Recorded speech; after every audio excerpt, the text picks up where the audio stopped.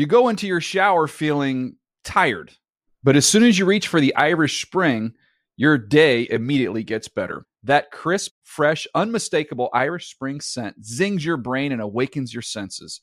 So when you finally emerge from the shower 37 minutes later, because you pay the water bill so you can stay in there as long as you want, you're ready to take on the day and smell great doing it.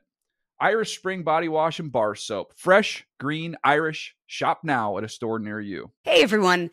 This is Jody Sweeten from the podcast How Rude, Tanneritos. I've been needing a quick getaway with my family, and the 2024 Hyundai Santa Fe is the perfect vehicle to take us there. It has standard third-row seating, so I'm able to pack my entire family, plus pets, in the car, while also having enough room for our camping essentials. Available H-Track all-wheel drive will get us through any dirt trails, and available dual wireless charging pads will ensure we never have to worry about getting stuck with a dead phone in the middle of nowhere. Visit HyundaiUSA.com or call 562-314-4603 for more details. Hyundai, there's joy in every journey. You know that feeling when you walk into your home, take a deep breath, and feel new? Well, that's what it's like to use Clorox Scentiva. Because Clorox Scentiva smells like coconut, cleans like Clorox, and feels like energy. It'll elevate any cleaning routine to not just clean, but also make every room smell like a tropical coconut getaway. Discover how Clorox Scentiva's powerful clean and refreshing scents can transform your space. Get yours in coconut or other fabulous scents at a nearby retail store. Around the NFL podcast always heeds the call. Unless it's Mark calling for them to hurry up. From the Chris Wessling podcast studio, it's Around the NFL. I'm Dan Hansis. 22 and a half minute late start here, so watch out for Mark Sessler, Greg Rosenthal, and yes, back in studio for the first time in too long, the woman, the myth, the legend, Tiny Box. It's great to be back. Nothing has changed. Mark, how are you guys? Oh, there I'm we not go. doing good today. I mean, how is that different than most days? It does feel a little different, though. But you look good, though. I physically feel like a Right. train wreck. And it's the thing is that I was feeling fine about 2 hours ago. Right. And it's just like the steady decline downhill. Again, we had discussed earlier today that after today's taping, we might do some clerical work behind the scenes. We got to plan some shows out, do some other X's and I think O's. we might get another cartoon feet running out towards the parking lot and the car peeling out scenario for our colleague, Mark. Well, for my well-being. Wow. Oh. Welcome back to the show. You know, it's good to be home being the studio. Like me in real life, the idea of a nice, relaxing, fun time is sitting on the couch, maybe at Tito's with my wife, watching something on TV. Yeah, that's how I feel about sometimes. We go to Rams camp, great time at Rams camp, but I like being home. That's where I like hanging out. I like hanging out with a couple friends at home. That's my thing. I haven't seen you guys at your house in a while. It's been a minute. But when I say your house, I mean the studio. Chris Right. Wessling Yes. podcast studio. This house, it's been right. too long. You've been gallivanting all over training camp America, and you're going to Minnesota tomorrow, so it's not over yet. How's it been going? We're going to talk about it in today's show. You've hit several stops already, so we'll get some of your camp takeaways. But how you doing with this travel life? Yeah, it's good. It's hot, real hot everywhere. A lot of bugs, a lot of sweating, and so it's been super glamorous. I can tell you that. That's good. That's good. Yeah. By the way, me and Connie, announcement. I have an announcement. We have an announcement. Bum, bum, bum, bum. Let's go. As teased last week, Hard Knocks is back this week covering the Detroit Lions. Mm-hmm. And for the past 10 years on NFL.com, I have handled the weekly recaps of Hard Knocks. I have passed the reins on that particular project. But I am not out of the Hard Knocks game because me and the Tiny Fox, Connie Fox, will be launching a Hard Knocks podcast. Oh, yeah. Oh, I love it. How you like that? Woo! It's been a decade in the making. We have put so much planning into this. We've really been talking about it for a very long time. It's kind of true. 5 years ago, I feel like 6 years ago, we tried to get some Shadowy League figures to let us do it, and I don't know, maybe it was a clout deficiency at the time. Yeah. This time, we pitched it. People were into it, and you don't have to look hard for it, listeners, if you're interested, because it's going to drop right into the ATN feed tomorrow night, every Tuesday night, the Hard Knocks recap for the next 5 weeks. I'm excited. I can listen on the way into work the next day and not even watch Hard Knocks. No, of course I'm going to watch Hard Knocks. I love Hard Knocks. But if you don't have time to watch, Mark, not so much. You just come to us. I do like Hard Knocks. Although I need it depends on the subject. The test this year will be, can they keep the audience, me, through the final episode? Because I do feel like the last couple seasons, my interest started fading a little bit late in the season. It's a challenge, yeah. Dan Campbell, that's a personality enough to keep a whole season going. Plus, the last episode, traditionally, to me, is the most compelling because it's whether you make the team or not. You know, speaking of Dan Campbell, this would be kind of my overall thought heading into the season of Hard Knocks, that you have to go back to maybe Rex back in 2010 to see such a clear, obvious star of the show at head coach. And Connie, you sent this to me last night. This is again, Dan Campbell sounding completely like a professional wrestler addressing the crowd at Ford Field during their scrimmage this week. And this is the guy that has the chance to be an iconic Hard Knocks star. Let's listen in. I tell you what, you would give your coat in winter. You would give your coat to somebody in winter that needed it, man. That's what this community is about. However, nobody will take advantage of our hospitality. Oh, my Nobody. God. So that's who we're about. That's what we're about. This team is working their rear off to give you something to be proud of. All right, they're grinding it out right now. And I know this, we are freaking starving. We are starving.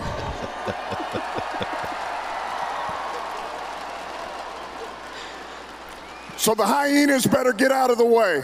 All right, ma'am. All right, man. Total word salad. I find them very enjoyable. Someone get him a Cliff Bar or something. What is it? What was It's that? so good. That was to 20,000 people, too. Yeah, so that shows that Dan Campbell's doing something right. I don't think Matt Patricia was getting 20,000 at the please. scrimmage. No way. Even the breaks and his cadence, that is how The Rock would address an audience from the squared circle in 2001. There's definitely that vibe and that charisma with Campbell. I'm looking forward to it. Rock had better such a writers good delivery. though, helping him. Rock could deliver a speech that was probably half written for him. Some of that delivery went a little south. I do have a question because Connie is you're a big preparation person. Uh-huh.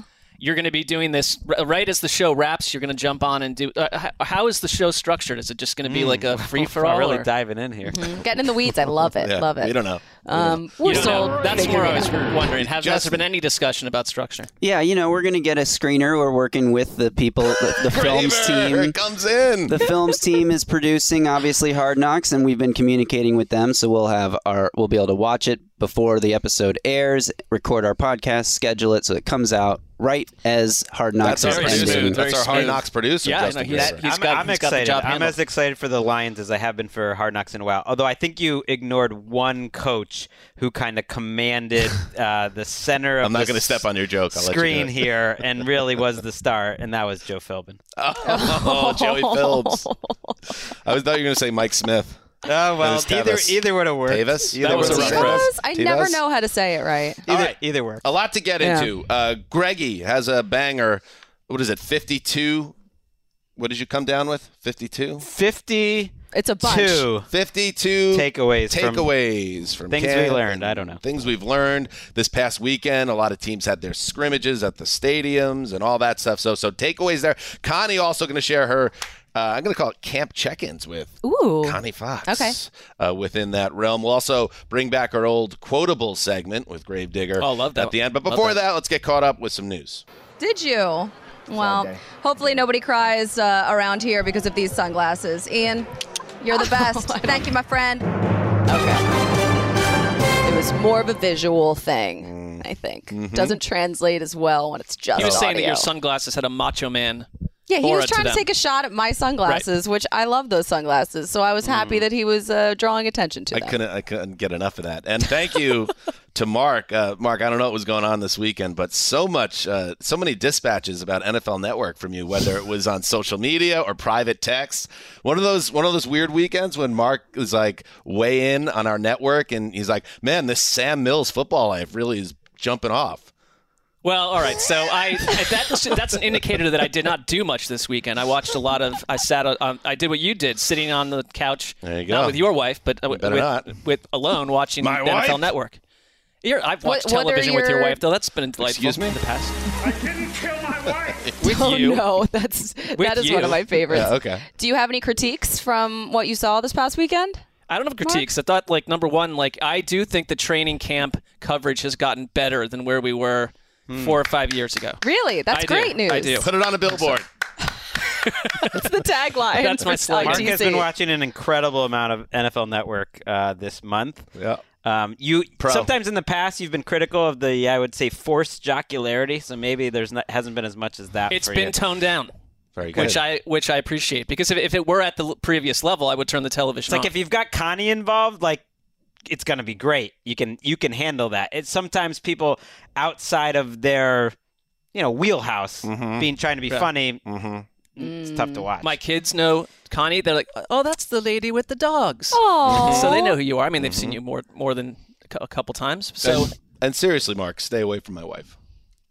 what? I'm friends with your wife. How close are you guys? Yeah, it's time Well, to I'm draw a saying line. we're friends. There's too many comments to read into at this point. Graver is really the one that odd. you got to keep away from. Yeah, Graver's like, hey, just a heads up, guys. It's my girlfriend's birthday. I'm like, really? And then, oh yeah, what's her name again?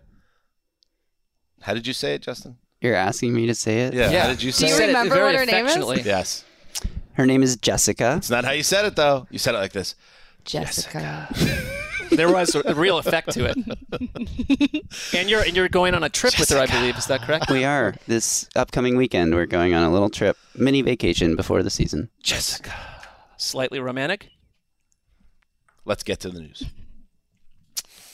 The Browns and Kareem Hunt. Hey, listen, I guess it's progress. We're not going to talk about the other guy with the Browns, but this isn't a great story for the Browns, who have a running back in Kareem Hunt who's behind Nick Chubb on the depth chart, but obviously a very important player. He is looking for a trade. He's looking to get out of town. He wants a fresh start, according to reports. Browns head coach Kevin Stefanski not happy about Hunt staging a hold-in during the first week of training camp.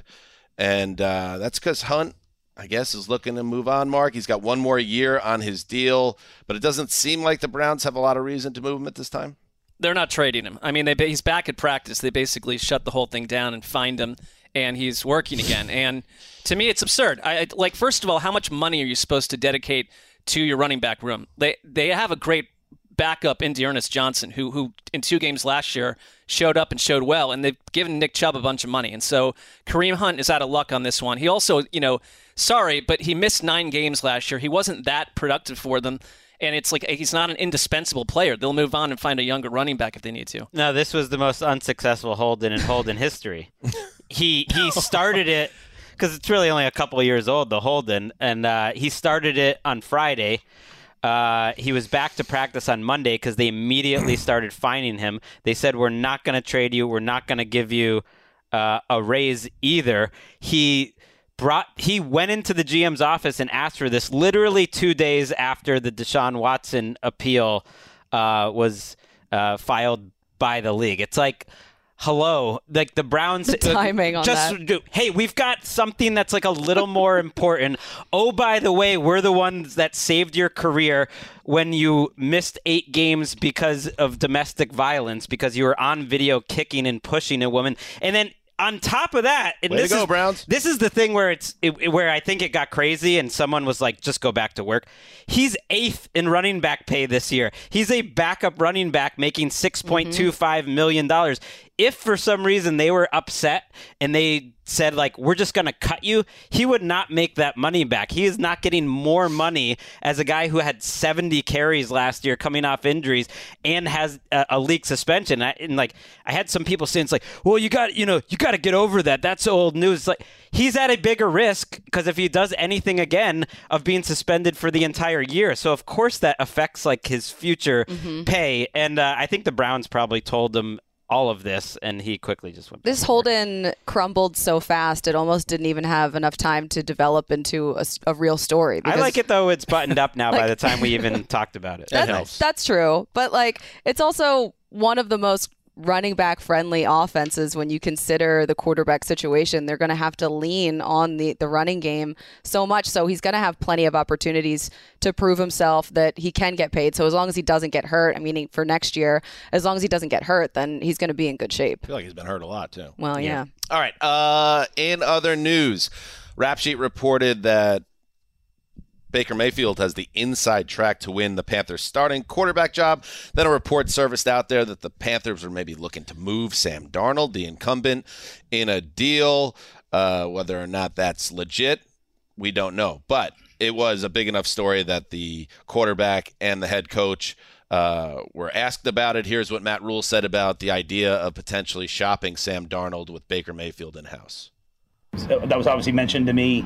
I haven't had any of those conversations. So, we're in the middle of a quarterback battle. I assume along with quarterback battles, things like that are going to be said, but there's nothing that's been said to me by Scott or anybody that we're in that.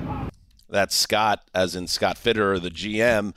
Darnold acknowledged that he approached his GM and said, is this legit? So is there smoke, fire here? I don't know, Greg, but Baker looks like he's in the driver's seat. It's sort of a fascinating window into like our media culture, though, because it was from a radio reporter who does some national stuff, but in Denver.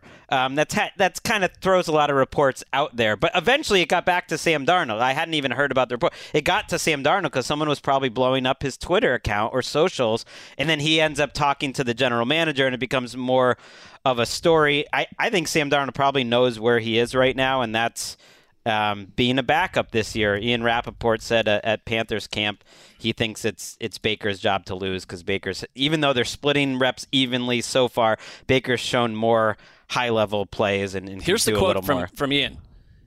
The way it was explained to me, said Ian, is that Mayfield has more ability. The wow plays, the splash plays have been more towards Mayfield. So he's pulling away in this. And what are you going to get for Sam Darnold in a trade if that was even possibly nonfiction?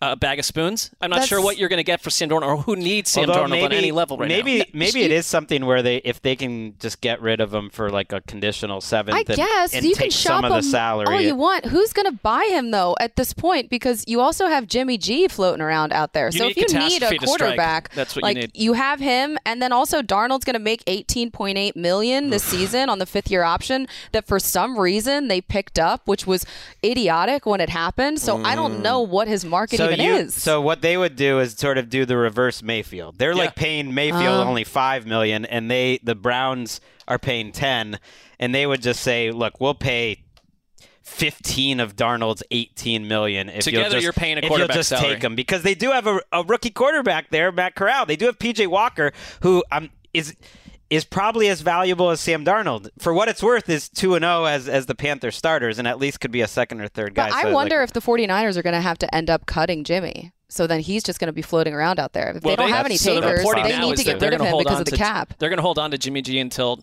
after final cuts. I think you're just hoping for the landscape to go dark somewhere where they suddenly need a quarterback. That's like a $25.5 million cap hit. I think there'll be a similar thing as Darnold, where if they could find a mid to late round pick, I think he's more likely. This is even true, right? He's even more likely to be cut, though. The Jimmy G thing, I believe.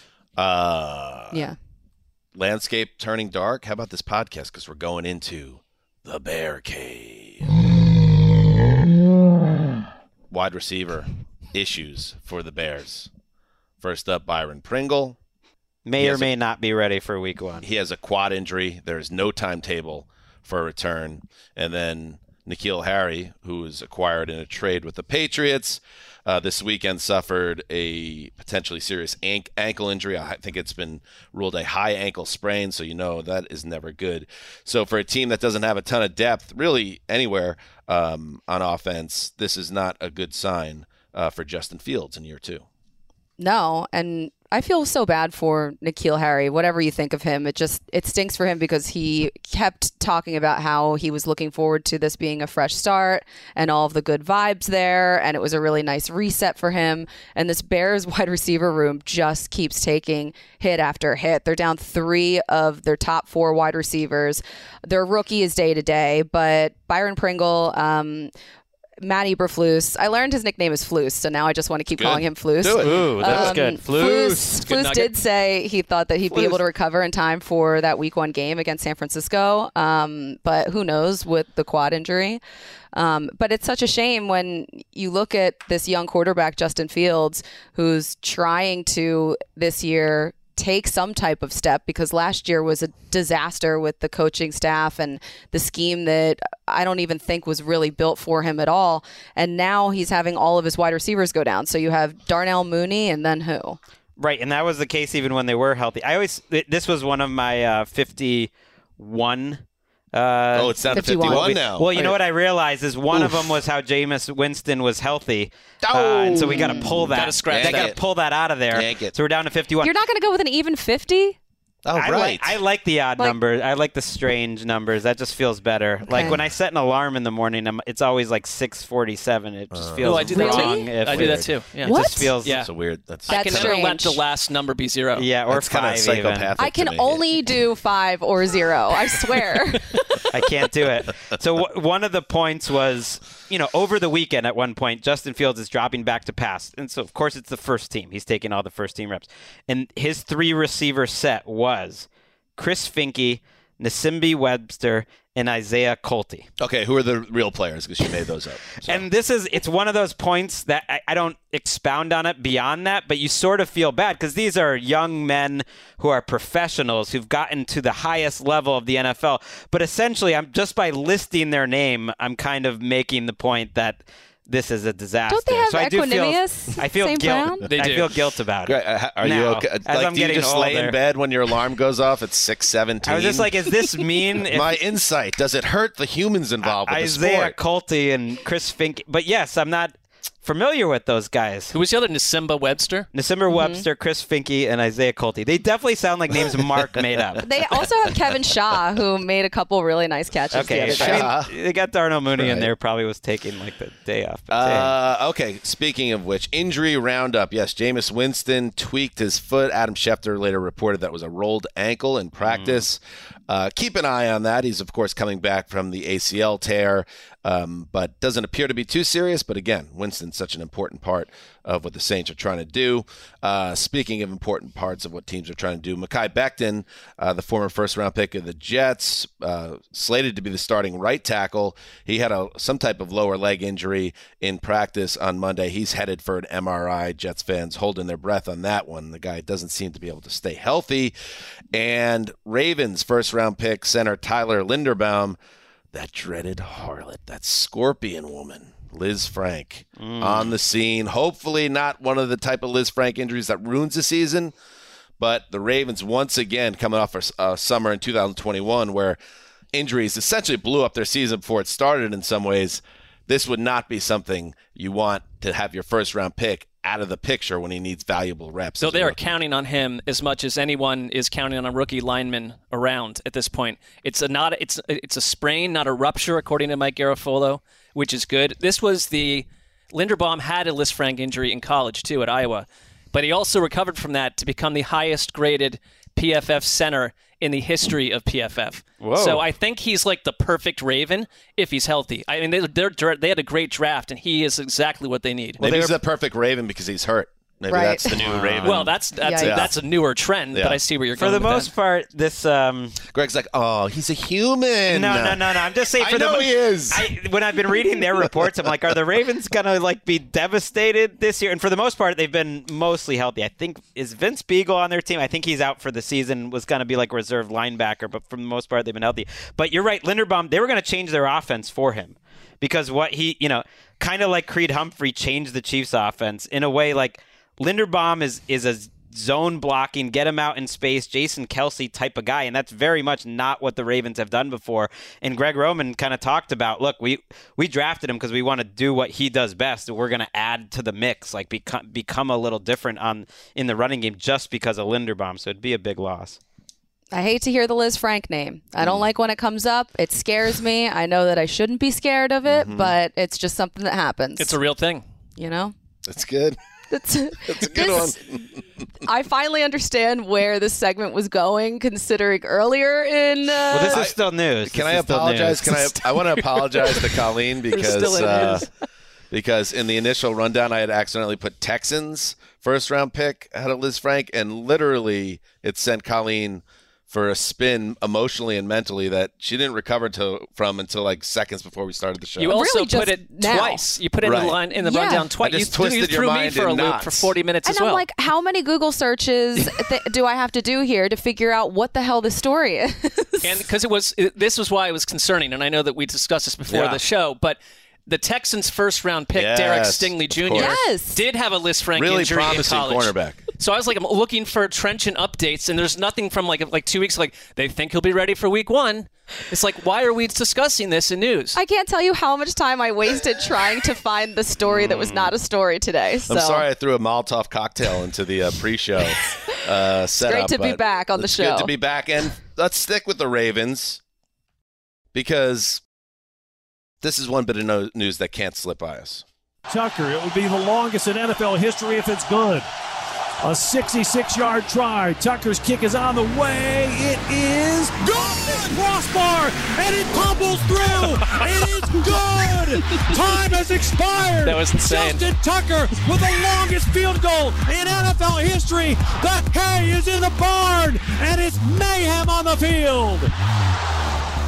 Bang! Ravens signed Justin Tucker to a 4-year, $24 million contract extension, $17.5 million guaranteed for a kicker. Yeah, but this is not just any kicker. This is Justin mother effing Tucker. 7 All-Pros in 10 seasons, including 5 times first team.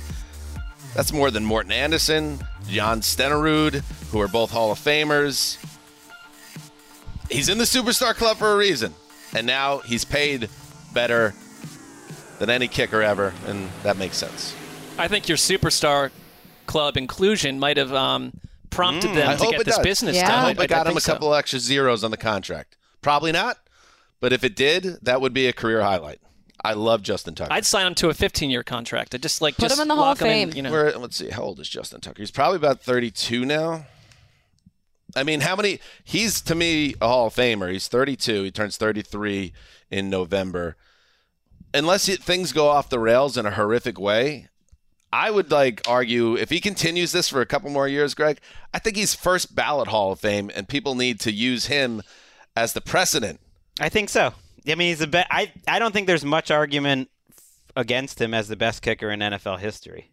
Like if he retired now. So I think you're right. He'll be a no-doubter. And that's why, I saw this money and you're really happy for Justin Tucker. And it's like, oh, the Ravens are team special teams. And this is all great. The richest kicker ever. But then you look at the contract and Justin Tucker and his family will be taken care of for the rest of their lives. I don't feel bad for them.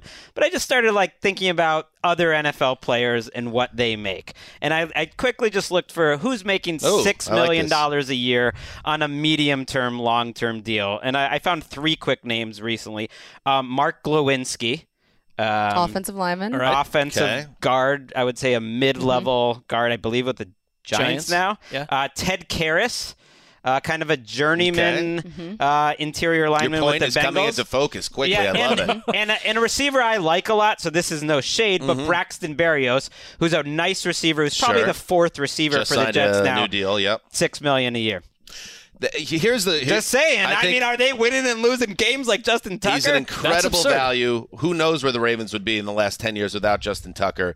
But I'll say that I wonder if he ever hit the open market. If it would be a situation. I wonder if he thought about that. I love it here. My family's set up here. The Ravens have always taken care of me. But I wonder what kind of bidding would go on for Justin Tucker. A lot of bidding, I feel. Maybe it's not about the money for him. Yeah, you know what? I'm sure it is to some degree. And it's tough. They're like, well, kickers have never made this much, this, that, and the other. And it's like, okay. Well, is it the kind of thing where you, his agent would agitate many other agents if suddenly Justin Tucker's kicking salary was 3 times more than any other kicker? Well, I think the agents would love it. I think other teams would be like, what are you doing, But he's Steve also, Bisciotti? I think it's very clear, even money, in the marketplace, if he got a out-of-this-world contract, he is an outlier. I feel like that would be understood. Yeah. Anyway, speaking of the Ravens, they have our favorite streak in the world of professional football, 20 consecutive preseason wins, which is totally bonkers and doesn't make any sense, even for a team that, the Ravens try to win. So many things have to fall into place to win 20 consecutive preseason games. Guess who's up first on Thursday when they hope to extend that all-time preseason streak? You heard it. The Gravediggers team, the Titans. I mean, I know they're not a division rival, but I know there's talk in that building with Mike Vrabel. They would love to take down what is like the equivalent of football of Joe DiMaggio's 56-game hitting streak. Can it be done? Can the Titans do it? If anyone can do it, I feel like the Titans might be well positioned because when all the third, fourth stringers are on the field, the Titans at least have Malik Willis probably closing the game. And even if he can't do a whole lot, he's going to run around and be exciting. So the Titans and the Ravens have a rivalry that goes back historically. Mike Vrabel and John Harbaugh almost fought on the 50-yard line of the field. He would love to take down Harbaugh. You might say that the history is rich. It is. You just might. So I don't know. We'll see. Hopefully Malik Willis can make some plays and make it a game. It is bizarre. I mean, I'm going through some old preseason box scores of like when this streak started, and at one point the Ravens are winning games with Thad Lewis, Josh Woodrum, and Ryan Mallett as their quarterbacks, but they just find a way to win. Unbelievable. And they broke the Vince Lombardi Packers record. And Lombardi he's annoyed. Was playing Bart Starr every snap. Sure. That was a whole different world. Like this is so much stranger than whatever the Packers did in the 60s and 70s or whatever it was. Does Jessica watch a game like this with you when it has this much meaning? Jessica. She will actually probably watch with me on Thursday. Wow. Hey, guys, one thing before we get the show going. It's my girlfriend's birthday. Jessica. That is a gross exaggeration of how that happened. That's not too gross. We can only whisper her name now. All right. We'll take a break, and then we're going to do some check-ins on Greg's 51 takeaways and Connie's camp check-ins. Up next. You go into your shower feeling tired, but as soon as you reach for the Irish Spring, your day immediately gets better. That crisp, fresh, unmistakable Irish Spring scent zings your brain and awakens your senses. So when you finally emerge from the shower, 37 minutes later, because you pay the water bill so you can stay in there as long as you want, you're ready to take on the day. And smell great doing it. Irish Spring Body Wash and Bar Soap. Fresh, green, Irish. Shop now at a store near you. What's up? I'm John Wall. And I'm CJ Toledano, and we're starting a new podcast presented by DraftKings called Point Game. We're now joined by 3-time NBA Sixth Man of the Year, elite bucket getter. Let's please welcome Jamal Crawford to Point Game. King of the Court one-on-one tournament. If they had it back in your prime, do you think you could have took it all? I'm going to be honest with you. I don't think I could have took it all, but I think I would have shocked a lot of people. I think Kobe and everybody in their prime, Kobe would win a one-on-one contest. Yeah, because you got to think, he's going to guard. He don't care about guarding. He's going to guard. He's going to guard. Like, you see him in the Olympics, he's going to guard. And then on top of that. Like that, see that? Ladies and gentlemen, please welcome Sam Cassell to Point Game. I remember you came in my room crying, tears. Crying. I mean, he was in a culture shock. And then he's going through withdrawals about winning. Remember what I told you? I said, OG, you think I can get paid and go back and play in college because it ain't it? Check out Point Game with John Wall and CJ Toledano on the iHeartRadio app, DraftKings YouTube, or wherever you get your podcasts. Tired of restless nights? Meet Lisa, the sleep experts.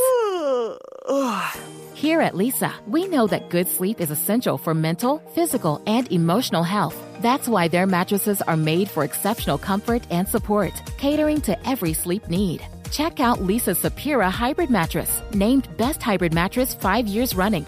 Sleep hot? The Chill Collection is built with cool-to-the-touch top fabric and layers of high-density comfort foams, all intended to remove excess body heat while maximizing comfort. With Leesa, getting a new mattress has never been easier. Delivery is free, and you have 100 nights to try out your mattress in the comfort of your home. Don't spend another night dreaming of better sleep. For a limited time, save up to $700 off select mattresses plus 2 free pillows. Go to leesa.com/iHeart for an additional $50 off mattresses and select goods. That's LEESA.com/iHeart. Exclusions apply. See leesa.com for more details. Oh, welcome back. Connie, where'd we go? Wait, I think I wrote this down. Colts, Bucks, Rams, Broncos. You went to the Bengals, but you also said that was so long ago that you don't remember it anymore. Is that correct? Pretty much. So we're not going to hold you to that. That was the first camp. At this point, it's a little blurry. There was a lot of hotels, a lot of plane rides, a lot of camps, a lot of stuff to remember. So I will tell you. Short to medium-term memory, not your strength. No. Wonder why. What about fans? ATN fans. ATN fans. A ton of fans.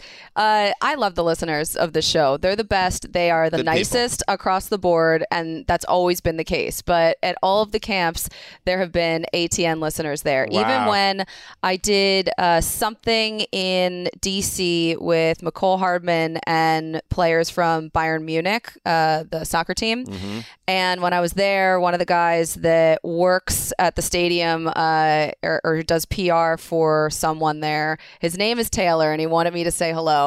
He is such a big fan. So, yeah, shout out to all of the ATN listeners. Now, are you getting recognized in airports nonstop when you're going I'm getting from a gate lot to of gate? Connie Foxes, which I love. It's my favorite. Any tiny boxes?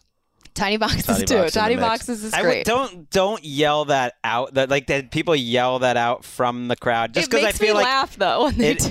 I just feel like don't try to police people's I'm just saying, behavior. if you talk to her private, I just feel like that could confuse a lot of people. And it makes you uncomfortable, but not apparently not the people that are shouting it. I went to a concert in Hollywood on Friday with my buddy Bob. We saw Sam Fender, who's like an up-and-coming British rock guy. And we got there. And love the Brits. Yeah, and I was like, oh, man. You noticed in this venue at the Fonda Theater, a lot of Brits were there. And I was like, okay. Like, our Throwback Pod has a lot of, like, overseas listeners. It's Sam Fender. A lot of people came over to see him in a small venue as opposed to watching him in the 700th row at Glastonbury. I'm setting the over-under at 2.5 for ATN listeners being here. Within 30 seconds, I turned around, and there was a guy right in front of me with his wife. Very nice. Talked to him intermittently throughout the evening, the performance. Nice. 2 more people in the out. We hit the over. They're everywhere now. I like this. Well, you're big time now. We did it. New contracts, new you guys. Wow. Did the large man follow you around the venue? No. It was just like a general admission scenario, and we had a good spot on the stage. He's right. like, one more point, Dan. It's like, that happens sometimes. Mark's nightmare. Yeah. The guy that was outside of Elmo's at the Combine was my favorite. Hi, the tiny box. Just completely took his attention away from everything else. You have that effect on people, Connie. Congratulations. Thank you. All right, let's get into it.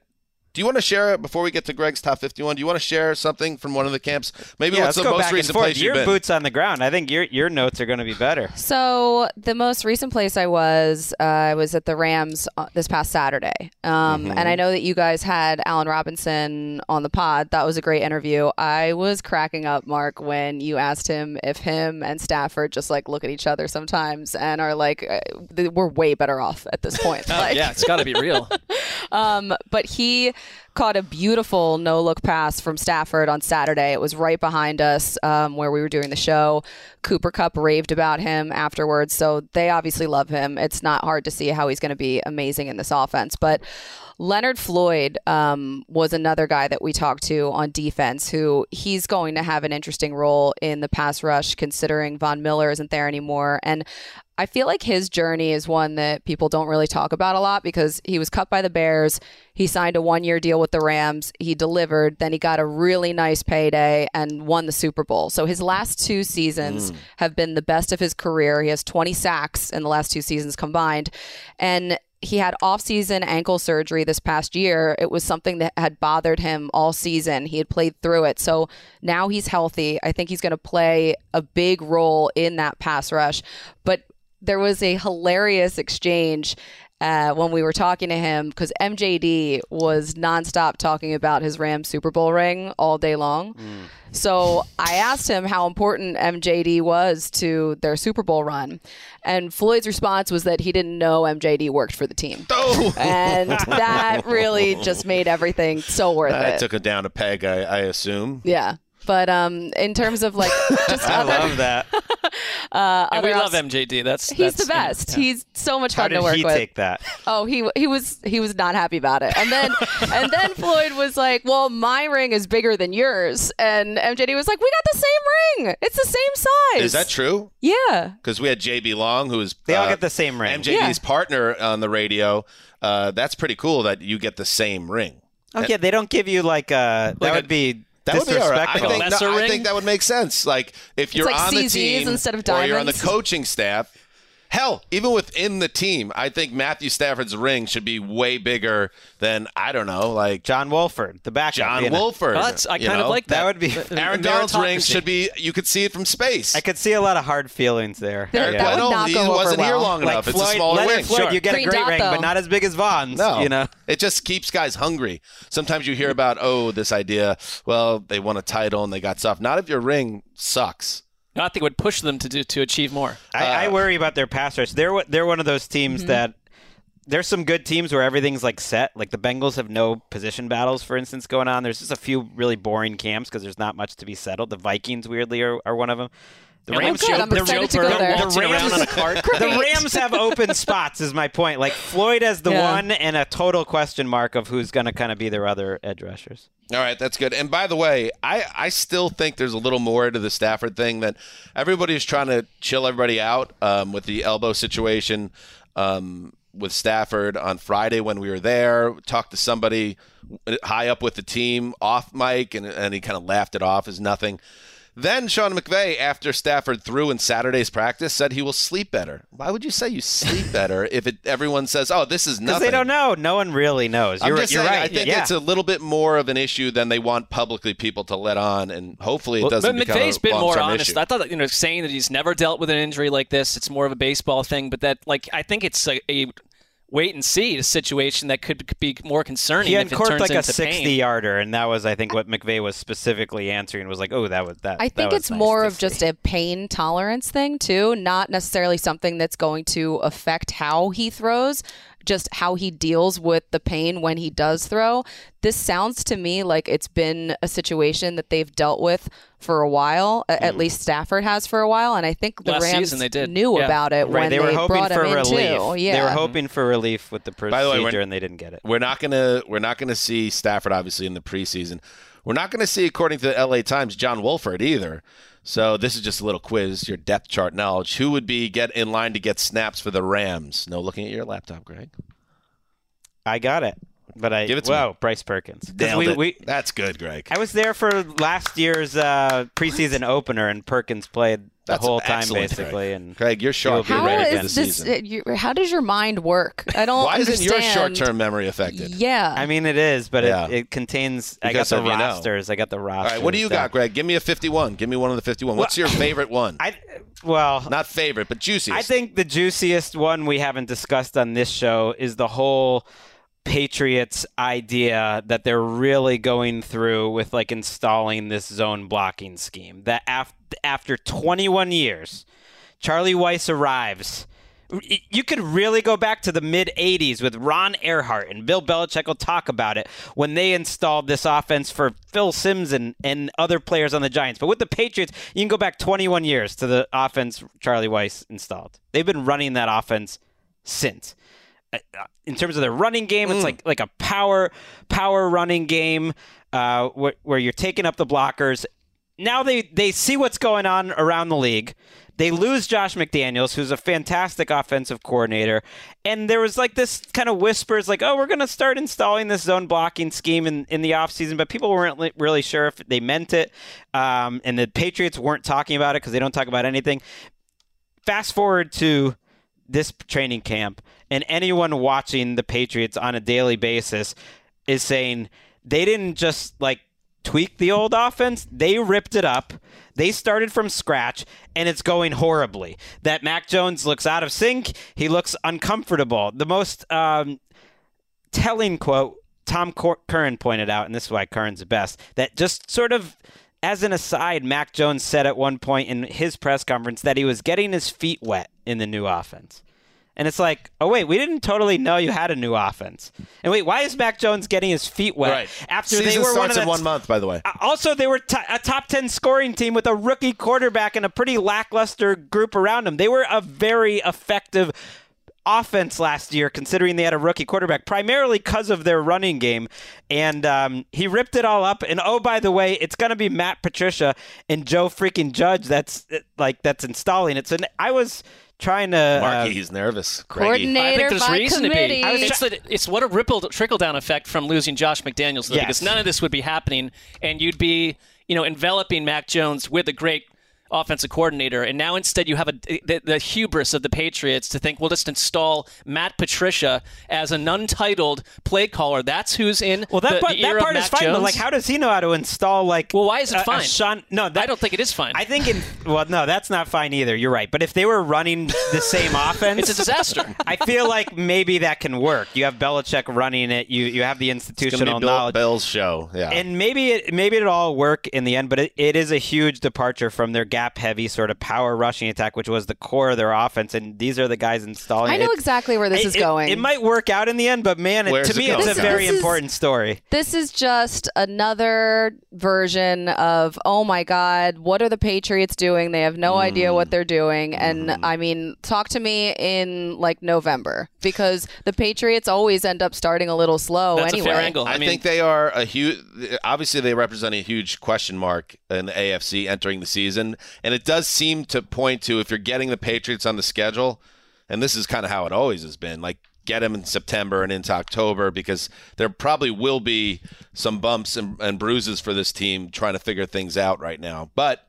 again, also with Patricia, he's the play caller, but if things are going poorly and the boss thinks it's Patricia playing a role, well, Belichick's going to call plays. He's going to take over. There have been practices where he has been the play caller. Right, and I think if this zone blocking scheme is going poorly, he might just rip that up and give up. Why are they doing That's what I would think. Yeah. But because Bill Belichick thinks it's better for the Patriots, and I think he deserves the benefit of the doubt. Is it the personnel they have? It's better fit for this personnel? That's the thing that's confusing. They have these big offensive linemen that on paper fit the old scheme better. Oh, when you certainly. Trent Brown to me, they drafted Isaiah Wynn with this other scheme in mind. Then they draft Cole Strange. That was sort of like a tip-off to where they were going, who's maybe going to fit better in like a zone scheme. And Curran thinks that Belichick's in too deep, that basically he thinks this is going to be better for the organization in the really long run, and that if they have to stink, even for a season or whatever it's going to be,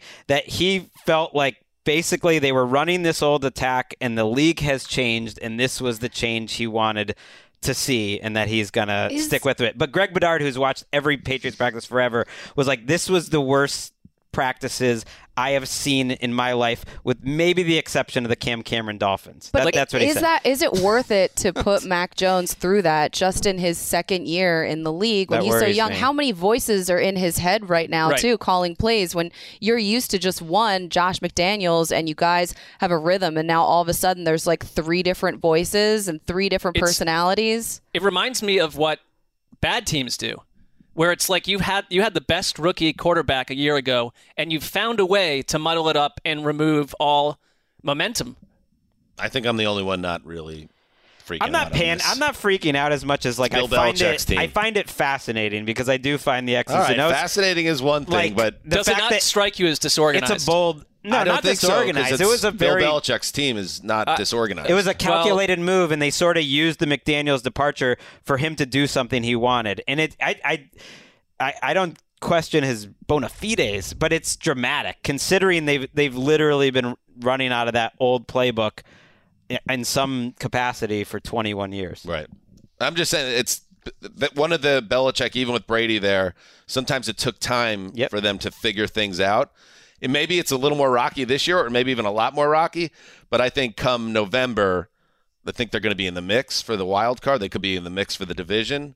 Really? I just think there's a lot of idea that the yeah. Patriots are going to be terrible this year because of some of these things going on. Not terrible. I think there's a better chance that they figure it out by the time it counts. They'll probably win 9 games or 10 games. I don't have an issue with that. I just something about the whole Matt Patricia and come back home thing and the way that they've dealt with it is unusual to me. All right, Connie, what else? Okay, so also 2 little random things. Boots on the ground with Connie Fox. Tampa.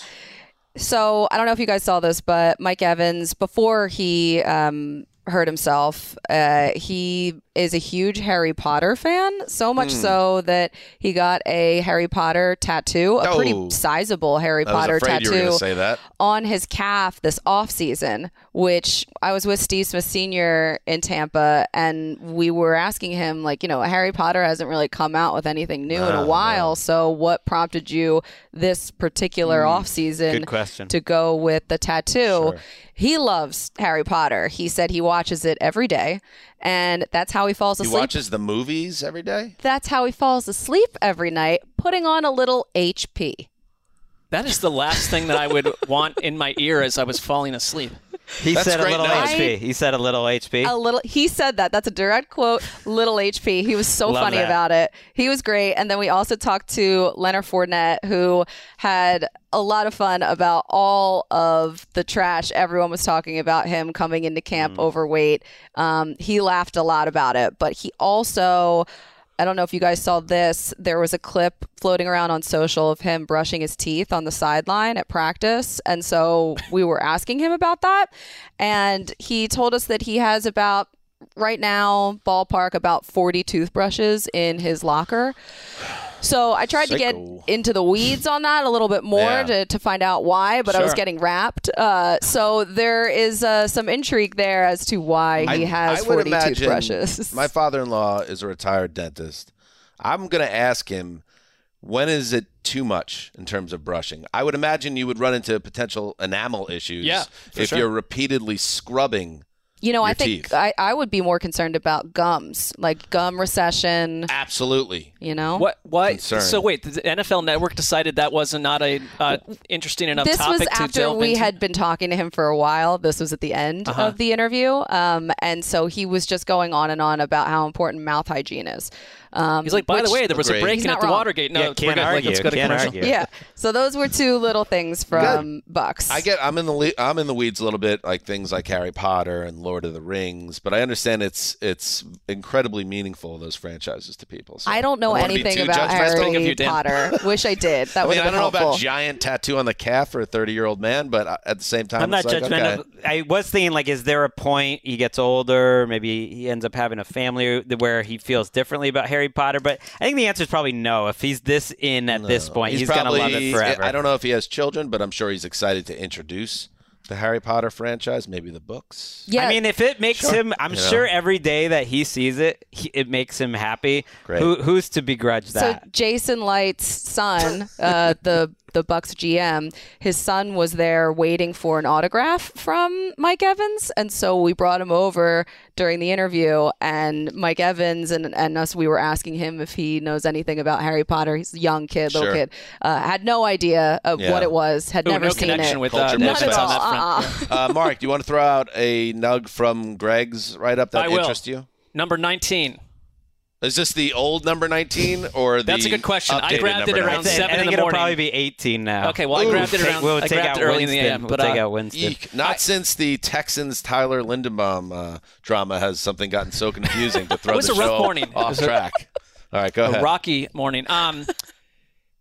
This is so predictable to me. I can't believe that this is happening. We already didn't know it was going to happen. Carson Wentz is struggling in camp with his accuracy to the point where Ron Rivera is having to openly discuss it and say that they're not thrilled with how he's playing. I mean, it's just like you went out and heat-seeked this quarterback when the market was still wide open to go in a number of different directions.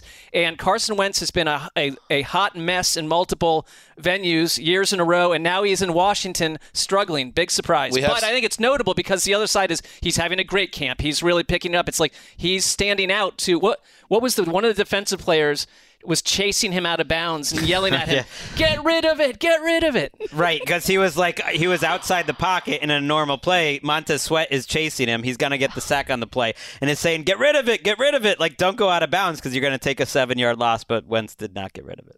It's just, I've seen this play so many times. I know how the movie ends. It's great. They've also been missing 3 of their starting offensive linemen almost the whole time. Curtis Samuel has been in and out, but Wentz doesn't necessarily pass that. I feel like the baseline test of an NFL quarterback is like, when you're protected in a game, can you deliver? Because almost all of them can. Like Daniel Jones, to me, for instance, passes that. Like, if you're just protected, Baker certainly passed it. If you're protected, can you just deliver? That's sort of the baseline. And like Wentz is doing this against air. It's not against the pass rush. It's not even when they have. Well, at least he's a ferocious team leader. I mean, that's the part of main it. Sounds like it's going just as poorly as everything else. Every single team, the reporters are like, "Well, the defense is crushing the offense." So that's every camp. That's every camp. The defense is always ahead of the offense, except for Jared Goff. Like they just Jared Goff is lighting it up. But with Wentz, it's like the main thing coming out of camp is that he is consistently inconsistent, and that has been his entire career. I mean, up until that 2017 year when he got hurt, he was really good. Before that, you could see the flashes, and then boom. I can't believe we have to watch Jared Goff again on a high-profile NFL Films documentary series. He's had 7 training camps. This is that his part third of or it fourth. is annoying. I Hard think he Knocks, might have a good season. 2016 Rams, All or Nothing. 2016 Rams, 2020 All or Nothing Rams, and now Hard Knocks Rams, and now somehow, impossibly almost, 2022 Detroit Lions. It's not Goff's fault in a way. It's just that there was so much attention heaped on the Rams. What is his fault is he's not the most dynamic presence. That is his fault. But they have a lot of other that's personalities. Kind of more on him. Let's hope. I don't Jamal think we're going to. Williams has a huge personality. I think he's going to be a star on the show. Like at this point in the NFL Films crew, like there has to be multiple people in that crew that's getting invited to Goff's wedding. They have to be close at this point. They've spent a lot of time. All right, give us another camp check-in. Connie. So for the Colts, I feel like I'm really high on the Colts, and I don't know if it's just because I ended up spending a little bit more time with them or not, but Frank Reich, he is over the moon with Matty Ice, I was going to call him, Matt Ryan. And this is all connected directly to Carson Wentz, by the way, too, because they couldn't wait to get him out of the building. So anybody that comes in, they're going to be happy about. But then when it's a former MVP and a potential Hall of Famer, it was, put it this way, not to talk over you. I'm going to throw it right back to you. This was a perfect storm for Matt Ryan Lovin this summer. Oh, no question about it. And all I've heard from the team is just how intense Matt Ryan has been since coming in, just taking over that leadership role, teaching everyone nonstop.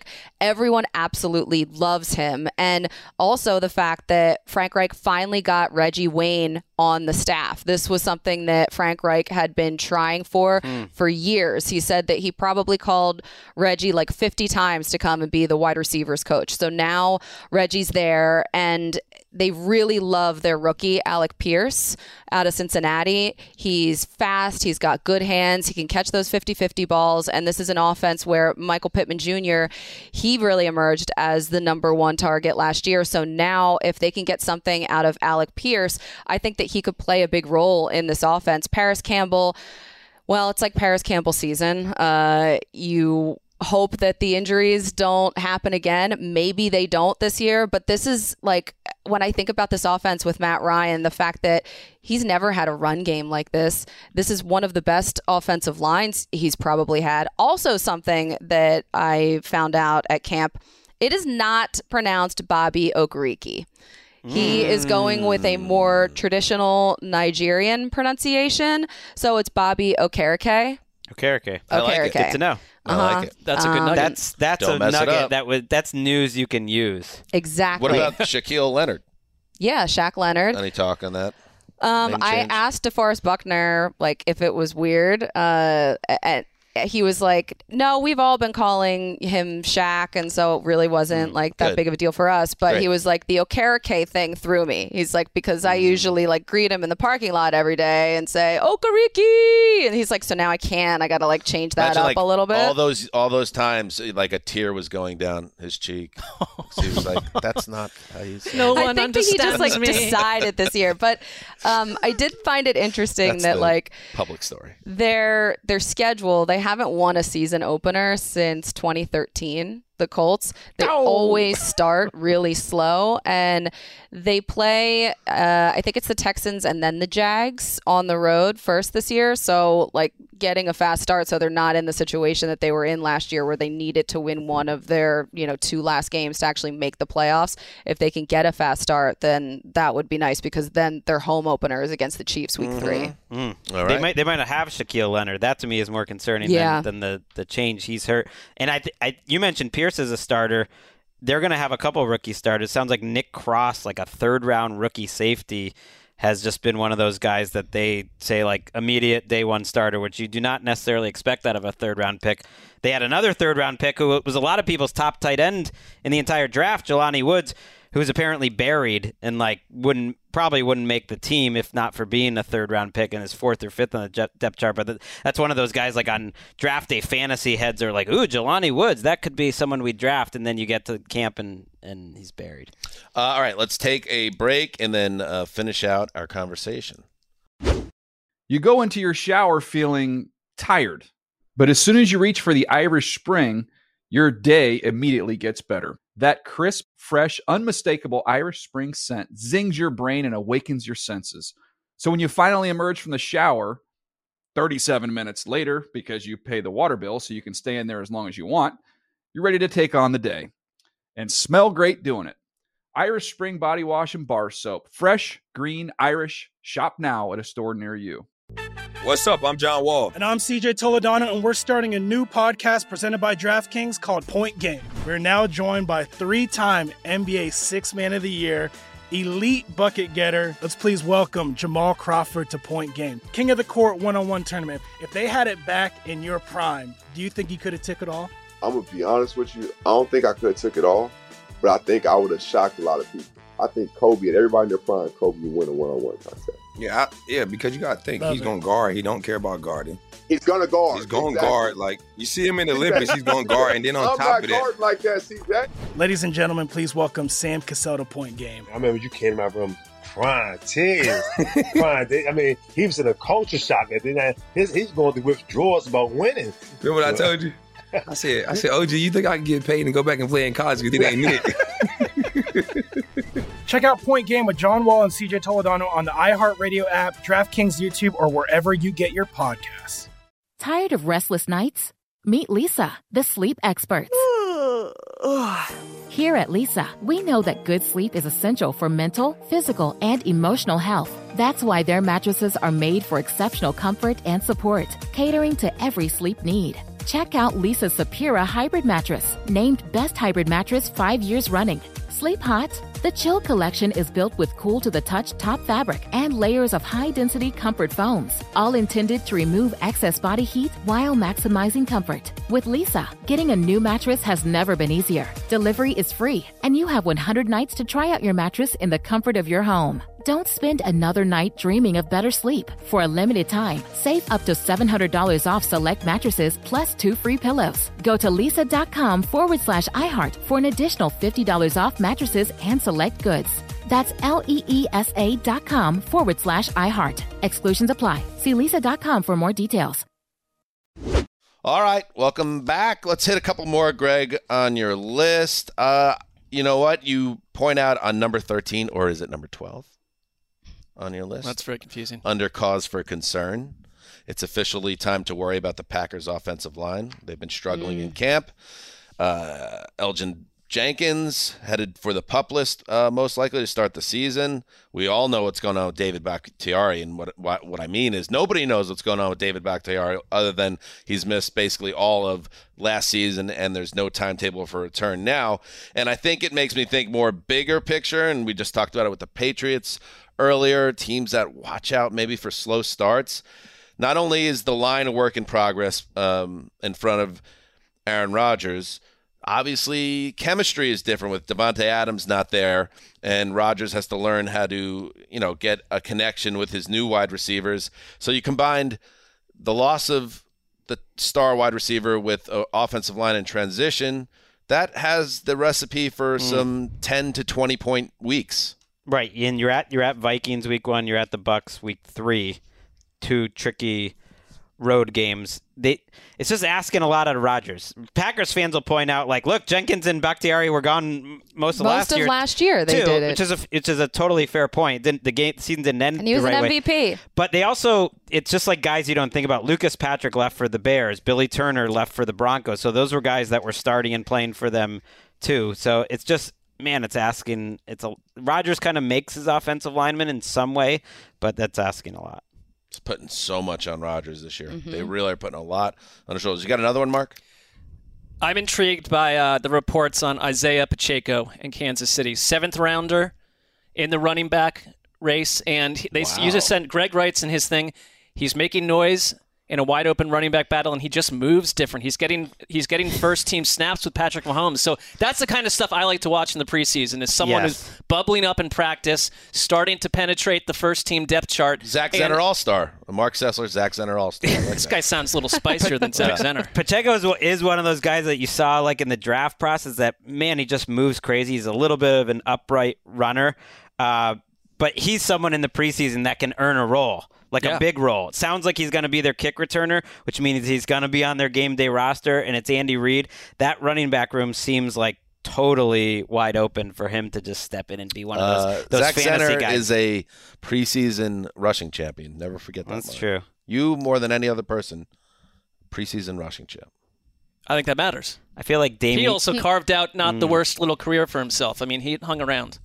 Texans' 4th round pick, Dameon Pierce, feels like another fantasy sleeper that could emerge in the preseason. But the rookie reports are probably more important than anything. Like, there's some guys like Romeo Doubs in Green Bay. It's like, now you'd be surprised if he wasn't starting or having a big role in week 1, and he was a 4th round rookie, that he's already passed Christian Watson, the guy that they traded up all those picks for in the 2nd round, who hasn't been able to play at all. But then there's also the flip side, and the one point I did want to just get in here before he moved off was the Bills cornerback situation, that Kyer Elam, their 1st round pick, has really been struggling, that they've picked on him. They're thinking maybe it's because you have to go against Josh Allen and Stephon Diggs in this offense and practice every day, but that, he's splitting reps with the 6th round pick, Christian Benford, who's maybe looked a little better. And then you kind of look at the whole picture. Tre'Davious White is coming off of a torn ACL. He hasn't been able to practice at all. They're a little thin there to begin with. It's like Dane Jackson and a couple rookies that are struggling, and potentially got the Rams week 1. The defending champs as 2.5-point underdogs at home. I'm not saying the Rainmakers coming out on August 8th, but traditionally, but the clouds are rolling in. Traditionally, that one caught my eye because it's the home team in week 1. Sure. Generally, I would give them the edge regardless, and they could be matching up against some pretty nice receivers there for the Rams. Connie. I am just looking over your article, which everybody should check out. They can find it on NFL.com/Rosenthal. Sure. Great plug. The weird coach stuff section is something that I didn't notice when I first pulled up this article, but I didn't realize that Brian Daboll isn't letting the media or fans. How do you police fans? Post any clips from practice after? Was that Sean McDermott style too? Yeah, up in Buffalo? I think there are a decent amount of teams that do this. So initially, media is putting up the videos, and that happens all over the place. Yeah. You see it all over the place. And then they have the PR staffers or whoever, like the really lowly coaching assistants, tell the media, you're not allowed to do that. We're going to change policy. He changed policy a couple days into practice. You're very important to make the wide receivers of the Bears, you humanize them. Yes. But then the coaching staff is referred to as the lowly members of the coaching staff. I'm just Those saying, are humans too, Greg. I get it, but Dable's the one who's being a jerk to them by like, okay, you got to be the one to tell the media they can't send out videos. But then even lower than that is whoever's stuck going into the crowd and stopping the fans. But how do you police? That's what I want to know. Connie, how is this being enforced? That feels unenforceable. But you know what's what was most interesting about it, and I think this was Dan Dugan of The Athletic's way to fight back just a little bit, was he said, without mentioning a source, said that Dable has staffers monitoring other teams' videos that have less stringent policies. So he actually believes there is a competitive advantage. But I like that Dugan put it out there that Dable's got people checking Twitter to find maybe, let's say, some division rivals or whatever that might be. So they're doing like scouting reports on Twitter and Instagram? Just seeing what they can get. Yeah, I guess. All right. Listen, I'm not going to judge. Let's see how he does as head coach. Do you have anything else from your takeaways, Connie, before we move on to quotables? Those were the main ones. Those were the good ones. All right. Keep following Connie. She's going to Minnesota next. Where else are you going? Oh, yeah. That's the last stop. Last stop. I think we're going to talk to Justin Jefferson. Are you going to visit our TGI Fridays in Minnesota? Oh, my Minneapolis? gosh. Yes, I'm going to try to. That same bartender still operates out of that. What was the hotel? Saloon. Do you remember that it's connected? It's across from the Mall of America. That's all I remember is that I walked out those doors and it was a short, cold walk. Right. It's not in downtown. I see. If you find yourself, I believe, north of downtown and you were at the Mall of America doing that thing, yes, check out the well-known hotel chain that also has a TGA Fridays. That is a very famous stop on the ATN History Tour. Still to this day, the only guests of we're lucky enough to be able to bring guests to the Super Bowl. The only guests that were still awake at 3 a.m. and getting loose when we got back to the hotel after recording the Super Bowl wrap-up podcast, my brother, Kevin Danger-Hansis, and my brother-in-law, Tanner Bates, a U.S. military man, still the only people that were ever still rocking. Good crew. When we got home. That was fun time at the Fridays. I can't figure which hotel this is. It's confusing because there's actually a Fridays in the Mall of America. There's two. But that's how popular and that's how good this Fridays is. They have such great service that they've survived despite there being another Friday literally half a mile away. I'm going to go ride the roller coaster and do all of the things that we had done. Oh, right, of course. I forget what other rides we went on. Yes, that was... that long afternoon, and there's probably no digital footprint of all. No. At all. Connected to completely lost in the way. I just remember... we do have the pictures though of us.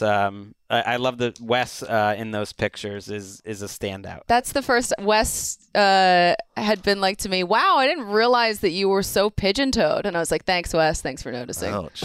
I didn't notice that until right now. I think like when I get tired, it becomes more pronounced. Maybe I just start dragging it behind me. Wes weirdly was super into people's gaits. Yes, he was. He noticed everyone's different types of walks, and he would categorize them, and he would speak and analyze them. That's true. Quite often, yeah. He was like, some of the best athletes in the world are pigeon-toed. Well, he was pigeon-toed. He is pigeon-toed, so he looked out for it. Yeah. Very much be on his radar. Part of the club. He was part of the club. He also had incredible calf muscles. I mean, that's some Very of the best well you'll ever see. Incredibly and developed. he loved calves and others. So maybe he was he loved what was inside of him. Pigeon-toed, big old calves. Don't we all?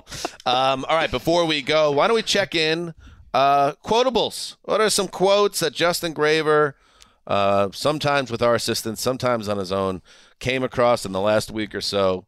And let's react to them. We turn it over to you, Mr. Gravedigger. All right. I wanted to... Jessica. I really wanted to expand and hear from some coaches or players that we hadn't heard from in the last segment. Good. But unfortunately, Matt Rule is just so he's perfect for this segment. Sure. So everyone was talking about this one over the weekend. Butt alert. Never apologize. Yeah, I just we're not a team that reaches the ball across the goal line.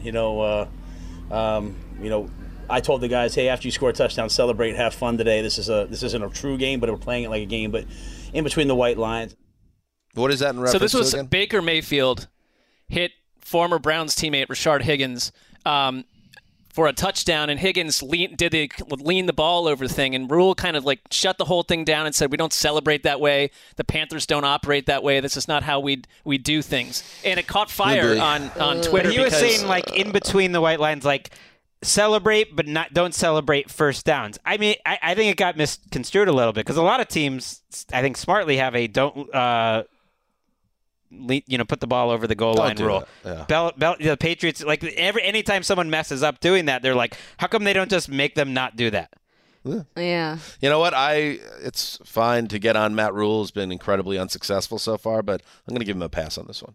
I'm sure it was used as a reason why he sucks again, but I don't know. I'm not buying this one. Everyone made fun of we're not a team that reaches the ball across the goal line. Like, we know the Panthers don't score touchdowns. Got it. I got it. He stepped right into that one. Whatever. All right, what else? All right, here's Mike McCarthy explaining why he chose the Mojo moment. Off to a slow start here, Graver.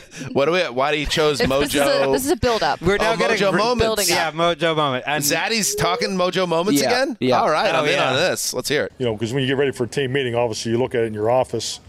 And sitting there watching my office, I just thought this thing was the funniest thing ever. And then you play in the team meeting, and that's not the response you get. And I say, well, I obviously enjoyed this a lot more than they did, but it made the point, is all I was trying to do. So. Oh, he's reflecting on last year on Hard Knocks. Oh, no, it's back. I saw this actually doing my... Because it didn't go well last summer either. Right, I did. No. I was doing my column, and I saw last Monday he was talking about how he had brought Mojo moments back. No way. And I just thought we could have that on the show. Oh, my God. Last year, because they were on Hard Knocks last year, of course, and in his Mojo moments setup, he had a clip from Austin Powers 2, The Spy Who Shagged Me, and 90% of the roster wasn't even born when it came out. So maybe one thing he updated was some of his pop culture references within Mojo moments, but I don't know. Right, and they're having a kicker competition there. They both had Mojo moment opportunities. It was the first one of camp. Both kickers missed. So that was a bad side. But the Mojo moment was too big. It's a rare run where I think it actually somehow was even funnier in print, but this was part of the quote. He says, it's a clip they'll never forget because it's just a little different. It's obnoxious. What is he talking about? All right, what else do we got? Oh, my God. This segment is nosediving. All right. What else we got? All right, let's hear from Graver. Geno Smith. This one's fun. Right, and stop being critical of the quotable segment. Let's just let it breathe a little bit. We don't need to. I'm not critical. Do a post-mortem every clip. I'm adding sort of a game show element where each one gets a score just for. I often support failing segments. Verbally. Do you believe the segment is failing somehow? I think it's fair to say that the last time we did it, it was a rollicking event, and it's gotten off to a slow start. There's still time to recover. I would counter that a reason why maybe it's not off to as fast a start is you guys don't shut up about saying what's working and what's not working. Why don't we just let it roll? Well, you're also critiquing our critique, so. All right, you said Geno Smith. Guys, I love being here. I know Geno Smith is going to bring the goods. Let's hear what he's got to say. I will go on record to say I have his back. No matter what, I have Drew Lock's back. I want that to be known. And we're teammates, we're competing, but, we're in the same offense and we're in the same room, and we're going to make each other better. Unbelievable. Okay, this is great. I mean, that's a teammate. When that's I think a great teammate, I think Geno Smith. And I absolutely, Greg, believe every time Drew Lock takes a snap, Geno Smith is the guy rooting for him the hardest on that sideline. He was then loving their scrimmage on Friday. Oh, yeah. Drew Lock started 10 for 10. Slaughtered Geno. 10 for 10 for 150 and 2 touchdowns to start off against the Seahawks first-team offense. Still not getting first-team reps, but Drew Lock won that round. Was that hard for you to see, Greg? It's early, but I think it opens the door. Geno didn't do that bad either. He scored, he ran the offense and the numbers were fine, and he scored a couple times. But Locke had a nice day. All right, let's break down that one. How was that, Mark? I thought that one that had better production elements to it. It had more going on for it in general in terms of its spirit. Good. Okay. That was to the Mark's best point, execution. it's good if it's a fast-paced segment. That's sure. true. Yeah. Absolutely. What else we got? All right, let's go to Dan's Jets. All right. And discussing the first-round pick, Sauce Gardner. Oh, yeah. That's a great, talented, obviously long, lean athlete. You can see him.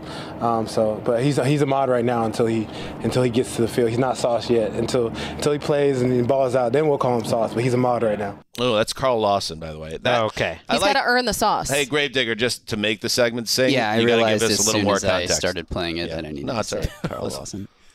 We're getting better. Yeah, well, definitely another. It's training camp. We are just getting ready for the season. Sure. We're working through stuff. We're seeing what works. That's good. That's good though. Lawson's back and looking good too. So that's good. He's taking sort of the leadership. And also, infamously, when we had Kayvon Thibodeau on the show, last month. That's the right word for it? He said, I don't want anything to do, essentially, I don't want anything to do with any rookie hazing. Nobody can stick me with a bill. Nobody can do anything to me.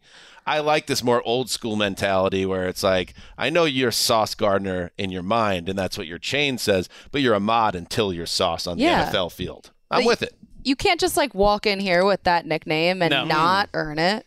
Like that's. By the way, our friend Kayvon is having a very nice training camp, according to multiple reports. I don't want anyone to misconstrue our infamous interview with Kayvon. I gotta listen to this interview. Yeah, I was there for the first two. The first time when Greg moved to LA, right, and we had started our version of our podcast, the Debate Club. Greg's only piece of advice was, if you're going to do it, why not do this professionally? Why not have it be a podcast that sounds professional? Right. Sounds like an obnoxious comment from a guy. So I don't need Greg to listen to the Kayvon interview necessarily. Oh, no. Oh, really? Don't. Now you're beating yourself up too much.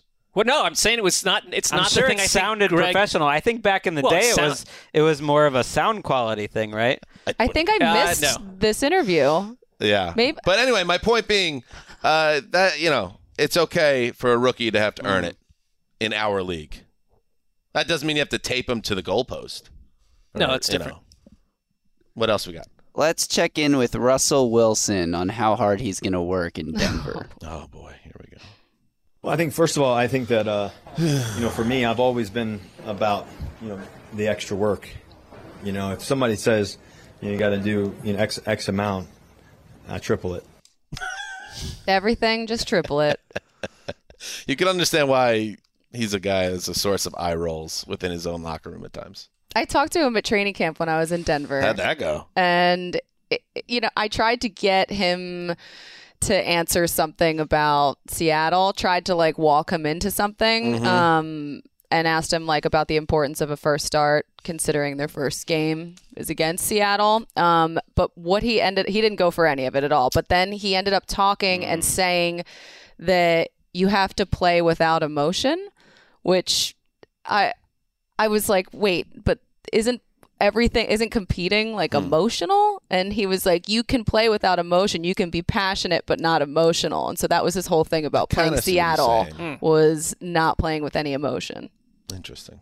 He was not playing ball with you, though. Our friend Henry Hodgson, spent a lot of time with him over the years, once in Brazil and then recently in the UK when Dangerous was over there promoting something or other. Just very tight. Yeah, there are stories. Not all of them we could share on the show. Nope. Anything else, Gravedigger? I have two more. One is Ron Rivera speaking on Carson Wentz accuracy issues, which we kind of already touched on. What else you got? I have Dan Campbell comparing wide receiver Josh Reynolds to an insect. This is a good way to close with Hard Knocks on the way. All right. He's a different athlete. He's slippery, man. He's I call him the praying mantis. He's a spider of death. He's just, there's something about him, so freaking serpent. I love him. I love him. Yes, Dan Campbell. Praying mantis, spider of death, and then he goes all the way to a biblical level, serpent. Yeah. That will be on Hard Knocks, I would imagine. I hope so. I mean, yeah. That's not what a praying mantis is like, right? Slippery is not the first thing. It's not a spider. Speaking of, we spoke about the movie Nope. Praying mantis with a crucial role. This is not giving anything away, but a crucial role in the movie Nope. Speaking, big summer for praying mantis. It is. They're popping. It's a big manti season. Colleen and I, Hard Knocks podcast rolls out tomorrow night. So look for that in the feed. Excited. Also, this particular program, the Around the NFL podcast, is now, in addition to being on YouTube, which I think people knew, but it is, we're also now on the NFL app, the NFL channel, which is a new thing. That's wherever on your device. I guess type in NFL channel and you can watch. Could have come up maybe a flashier name for that. Well, there's NFL Network and NFL channel. And so some people probably call NFL Network, it's like NFL you have channel, a little but that's smart two different cast ones. on your TV at home, the little NFL app, it's right there. Yeah, and if you have the NFL app on your phone, you just go to the top right menu, and then it can pull up like there's NFL Network, and then under that there's NFL Channel. Right. And YouTube, I mean, famously, there's like a 30 seconds of the video rolling after we finish that people find see the real electric. Mark throwing off his headset and running out. Now that I think about it, me critiquing the name of the channel probably not going over very well with executives inside the building. Maybe we'll curtail that commentary and for future use. Of course, we're also now on NFL Plus, which is the new streaming service rolled out by NFL. And that's also where you can get Game Pass, I think. Oh, it's a sensational product. Yeah. There you go. Subscriptions start at $4.99 a month. Go to plus.nfl.com. I know all the promos by heart now. All right, Connie, you've said it all. I will see you tomorrow. Thank you. Yeah. Hard Knocks podcast rolling out. Thank you to everybody for listening. We'll be back on Wednesday with another show. Till then, heed the call.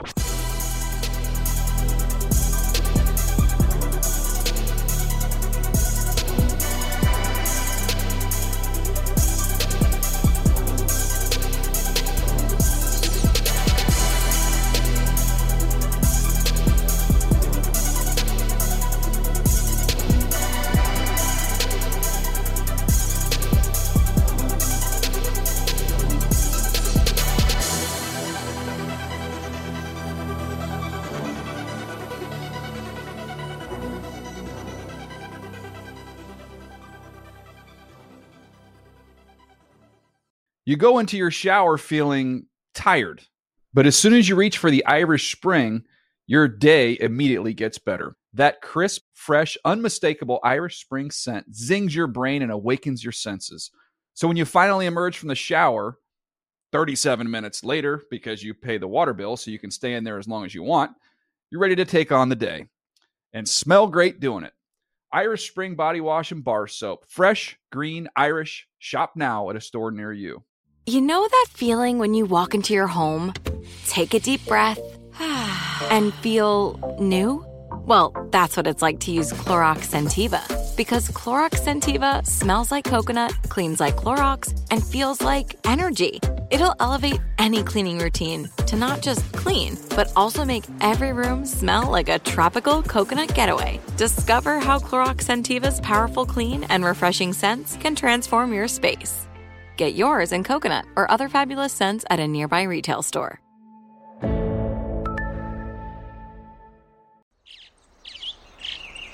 Getting ready to take on spring? Make your first move with the reliable performance and power of Steel battery tools.